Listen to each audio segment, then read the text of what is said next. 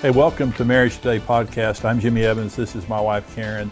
And I'm going to do a teaching here in a little bit. We'll be going to a teaching on the true and lasting foundations of peace in marriage, how to have lasting peace in your marriage. We're going to do that in just a few minutes. But we're going to begin, Karen, with some questions that we have from our viewers. And the first one is for you. And this is, my husband and I are expecting our first child, and I am anxious about how our marriage is going to change. Social media and other couples tend to focus on the negatives about how parenthood can be damaging to a marriage. Any suggestions for first-time anxious parents to set us up for success in this new season of our marriage? That's a great question. Yep. I think all of us are always anxious and want to do something for the very first time. And having a child is a huge responsibility. And, you know, you and I like to say that if your marriage is staying strong, then how you parent will be just as strong. It's the challenge always comes from thinking somehow a child can change a marriage. Right. And if you go into it with a perspective of, no, this is a blessing. It's not a burden. It's not something what social media tells me. It's a blessing from God. And, to always put your relationship with your spouse first. Right. And yes, it's going to be challenging. And yes, there's going to be times that you're stressed out and the baby didn't sleep or the baby's crying. And, but you always come back to the center of who you are as a couple. Right. Making sure you keep that foundation strong. Well, what I write about in the 4 Laws of Love book is talking about when babies are born, the biggest mistake that parents make is making that child the center of their universe. Mm-hmm. And you do see, especially first children, second children, I'm a third child, they didn't care by the time I was born. But especially first children, there's kind of an obsession. Mm-hmm. We want to be the perfect parents, we want our child to have everything. Mm-hmm. And so that you stop focusing on your marriage and you start focusing on that child. And I'm just going to say that's okay for about 3 or 4 weeks, but you better get it over with. Mm-hmm. Because your marriage, when your children are gone, we've been married almost 48 years. So we had our daughter and then our son, and then they grew up and left. And now we have 5 grandkids. And when we look back in our marriage, parenting was a very temporary thing. Mm-hmm. We've been married 47 years. It maybe lasted for 22 years. Mm-hmm. Total, but by the time both of them grew and left. So most of our married life has been without our kids. And if you sacrifice your marriage for your children, you end up, your children leave, and then you have an empty heart, an empty nest, and an empty marriage. That's good. So that's good. So do you think you have one here? Yes. It says, my spouse and I have been married going on 7 years now. Traveling the world has always been a lifelong dream of mine. I see other people our age who are going to amazing places, and I always thought I wouldn't be far behind them. Every time I talk to my husband about it, another barrier seems to come up. I feel like I have made it a point to make sure his dreams are being fulfilled, so I am greatly discouraged that my dream doesn't seem to be holding the same priority. Am I being selfish? No, and I like the way that they put this, and that is, I'm sharing my dream with my spouse. Mm-hmm. I'm doing everything I can to make their dreams come true. Mm-hmm. But it seems like every time something happens to where I want to make my dream come true, there's an objection. And I would just say that in a good marriage, I'm your dream maker. Mm-hmm. I'm not your dream breaker. Mm-hmm. And so in a bad marriage, I'm your dream breaker. You're trying to do something, and I'm over here holding it back. It could be money. Mm-hmm. It could be that, let me say this is a woman and her husband, and it could be the opposite. But part of it too is, I'm wondering, because I don't know this person at all, but I'm thinking of myself in that situation. There's always been a lot of things that you and I would want in our marriage that we have to trust God for. And she could also actually go to the Lord about this and just say, Lord, this is my dream, and I'm going to trust you to bring it to pass. Yeah. And that way it avoids the manipulation and the control and the anger and the stress of not getting her way. Yeah, and I agree with that. The only thing I'd say is if her husband is a tightwad, and but God can still provide. Well, sure, yeah. But all I'm saying is that yes, you need to communicate to your husband your frustration, pray, just like exactly what Karen is saying, and pray. but we need to be each other's dream maker. And if you are doing everything you can to make your spouse's dream come true, and they're not doing that for you, that's not good. And the other thing I'd say is go to counseling. Find a good counselor, a good Christian counselor, a pastor, or someone in leadership, and submit to them and let them help you get through this. But I just think it's just overall wrong for one person to dominate the relationship. And by dominate, it's just, I get what I want, but I'm not willing to sacrifice for you to get what you want. Okay, we hope that that's helpful to you. We're going to go into this teaching now on true and lasting foundations of peace in your marriage. Really good teaching to help you understand how you can have peace between each other, not fight, get along, and really have an enjoyable life together in your marriage. And by the way, if you haven't gone on and subscribed to our podcast here, subscribe on the Apple Podcast or Spotify networks and leave us a review. We'd love to hear your review. So now we're going to go to this teaching. If you're going to have peace in your marriage relationship, you have to have agreement beforehand. This is Amos 3:3. And Amos asks a question that's a very important question. Can two walk together unless they are agreed? Okay, that's the question. The answer is absolutely not. And the longest journey in life is marriage. If you're not in agreement and you're walking in marriage and one person's going this way and the other person's going that way, it creates conflict. It creates a lot of conflict. And that's what happened in our relationship. And so every couple enters into marriage, hoping to have a great marriage, hoping to have harmony and peace and all the blessings of marriage. But if you don't have prior agreement in your marriage, it's a pipe dream. And so I started out in ministry. What I did was I got couples ready to be married. So when I took couples through pre-marriage counseling, I had a couple of different things that I used in pre-marriage counseling. One was called a marriage expectation inventory. And I would take couples and I would ask them just certain questions about their marriage. One of the questions was, how many children are you going to have? I had a couple.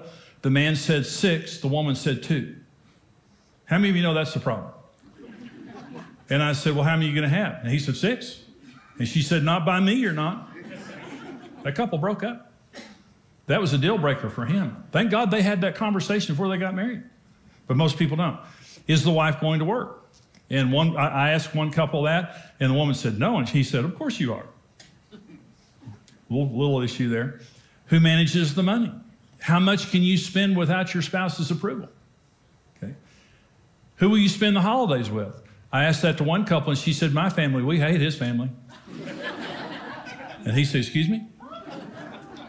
How will you deal with in-law problems? I had one couple that I said, well, he was Catholic and she was Protestant. And I said, whose church are you going to raise your kids in? And he said, oh, mine. And she said, no, I'm not going to your church. They broke up in my office. They had never had a conversation about where they were going to go to church and how they were going to raise their kids and all that.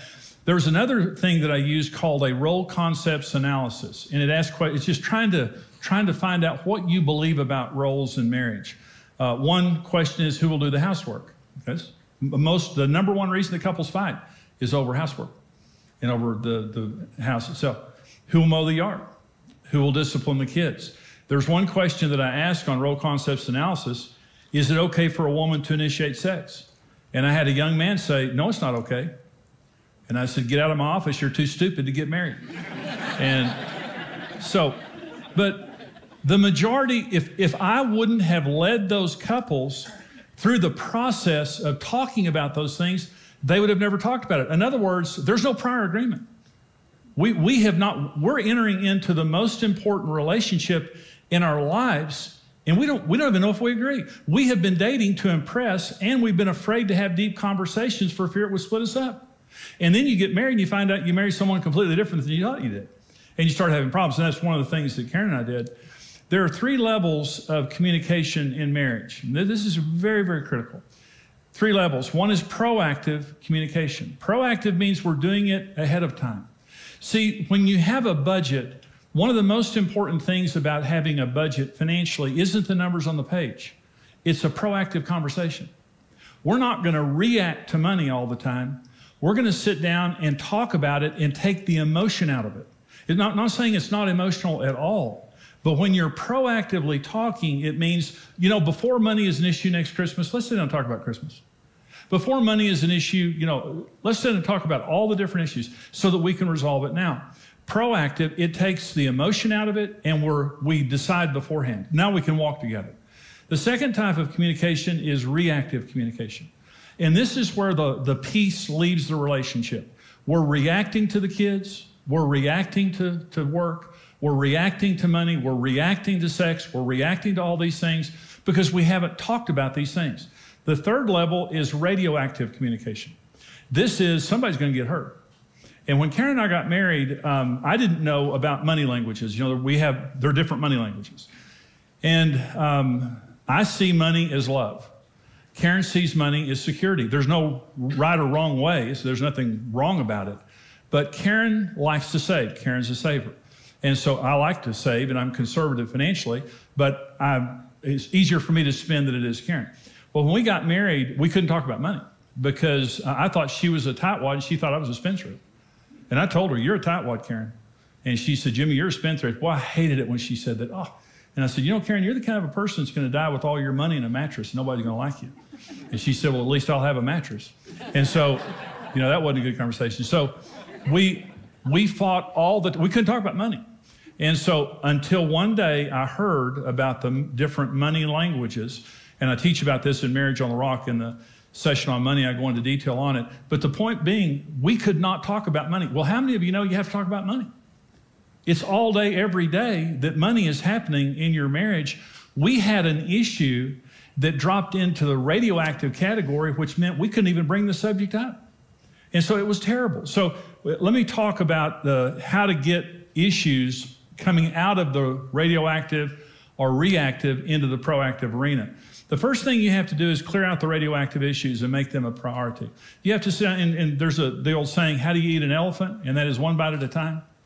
And if you've been married for a few years and you realize, we have several issues that are radioactive. And if you're in a blended family, it's even easier to have radioactive issues in a blended family.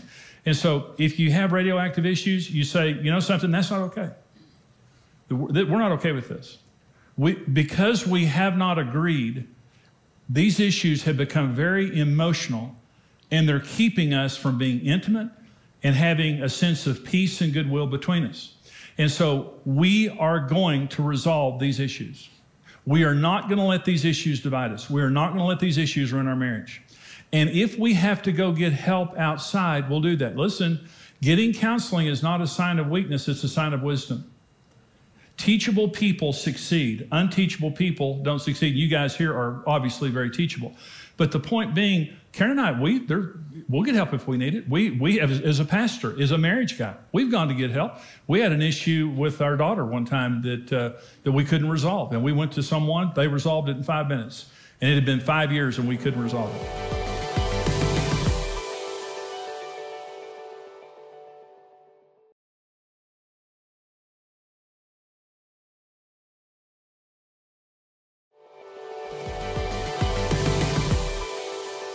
So Karen and I, at that time, we had a good marriage, but we had disagreement about our children. They were teenagers, about money, and about my schedule. Those were the three issues that we had, kind of tension about. I wouldn't say we fought about it all the time.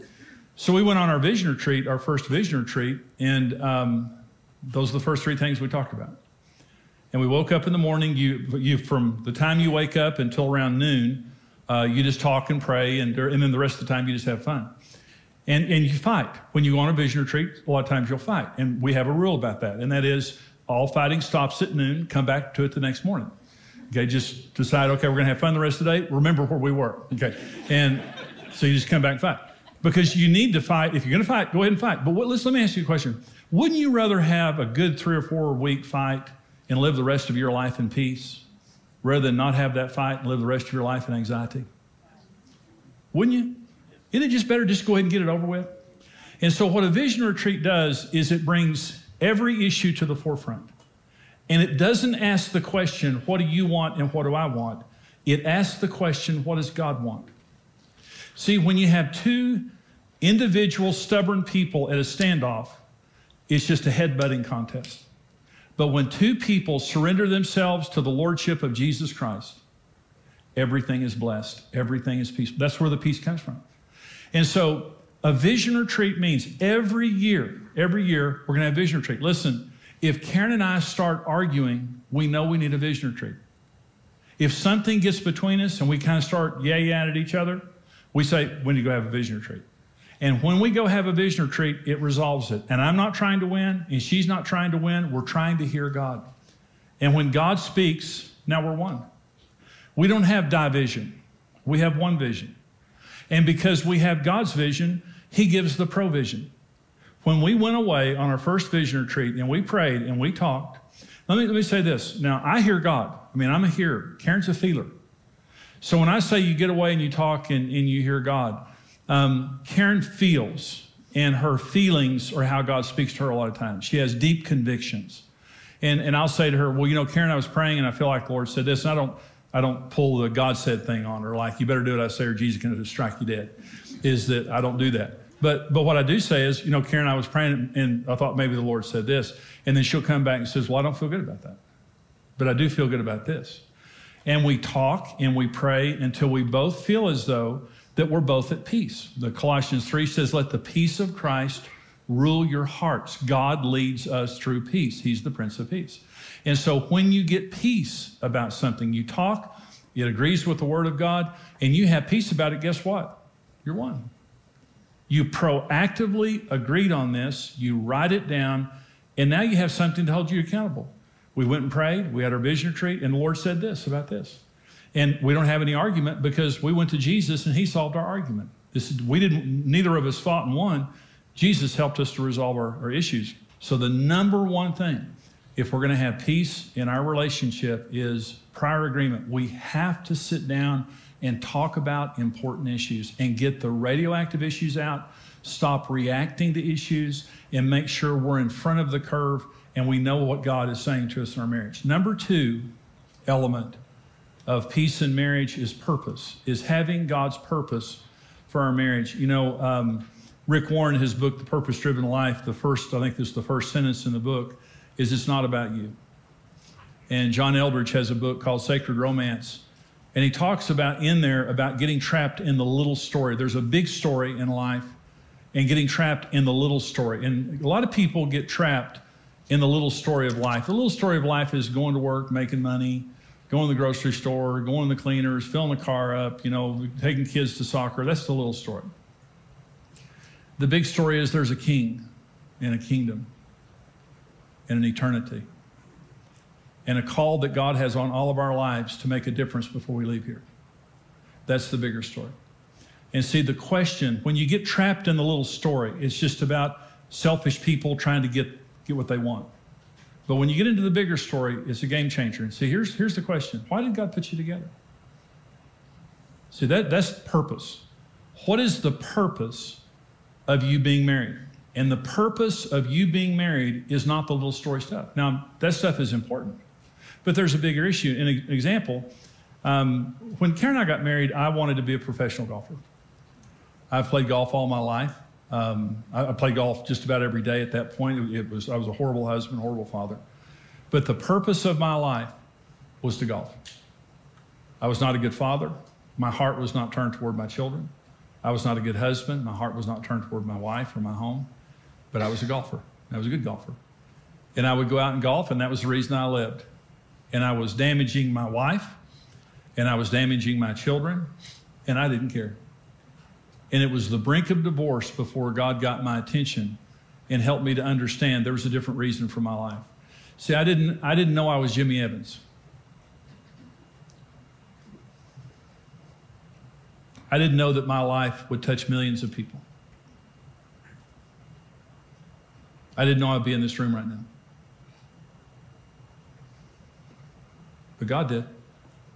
And maybe the devil did too. And maybe that was the reason he was working so hard to split us up. But when God changed me and changed us, the purpose of our marriage changed. I wake up in the morning to serve a king and a kingdom and to make an eternal difference in this life. And that elevates everything in your life to a place of peace. Because when you find God's purpose for your life, it's like putting your hand in a glove. You were created in your mother's womb to do what he called you to do. And everything I do today I love. It's why God created me on this earth. Marriage is about sharing, and it's about being partners. And let me just make a couple of points here, and that is dominance destroys marriage. Marriage is an equal partnership. And that's why I was saying your spouse should be able to say anything they want to say without paying a price. And we need to be kind to one another. We need to be polite to one another. But we need to give our spouse the right. In other words, we're equal stockholders. In a relationship where there's dominance, one person owns more stock than the other. And one person makes decisions without consulting the other person. Or the other person feels fearful and disrespected in the decision-making in the home. Now I was dominant. I mean, this was my deal. And so I would, just not care about what Karen said. I would just kind of make decisions and bully her if she disagreed with me or whatever. Karen and I make all of our decisions together. I don't make any significant decision in life without Karen. I never bully her. I never badger her. And if she says to me, Jimmy, I don't agree, it's done. It's over. I walk away. I don't pout. Karen has kept me from making 1,000 dumb decisions. She's brilliant. She's wonderful. I'm so grateful that I have her as a wife. I need her in my life. So we're partners. There cannot be dominance, and we share everything. Marriage is about sharing. We share everything. We share our children. We share ministry. We share life. We share our home. We're not existing in two separate parts of the house or just existing, and I have my life and she has her life. We share our lives together, and we're partners in every single thing that we do. So partnership brings a sense of peace. And the final one here is prayer. And this is, let me just read this scripture, and I'm done. This says, be anxious for nothing, but in everything by prayer and supplication, with thanksgiving, let your requests be made known to God, and the peace of God, which surpasses all understanding, will guard your hearts and minds through Christ Jesus. Now, so don't be anxious for anything. Anxiety is a choice. If you're an anxious person, you made a choice to be anxious because you don't have to be anxious. Let me say, if you don't pray, you're going to worry. So what you need to do when you wake up tomorrow is sit down and say, what am I worried about? Write down everything you're worried about. That's your prayer list. You know when you've prayed enough? It's when you're not worried about it anymore.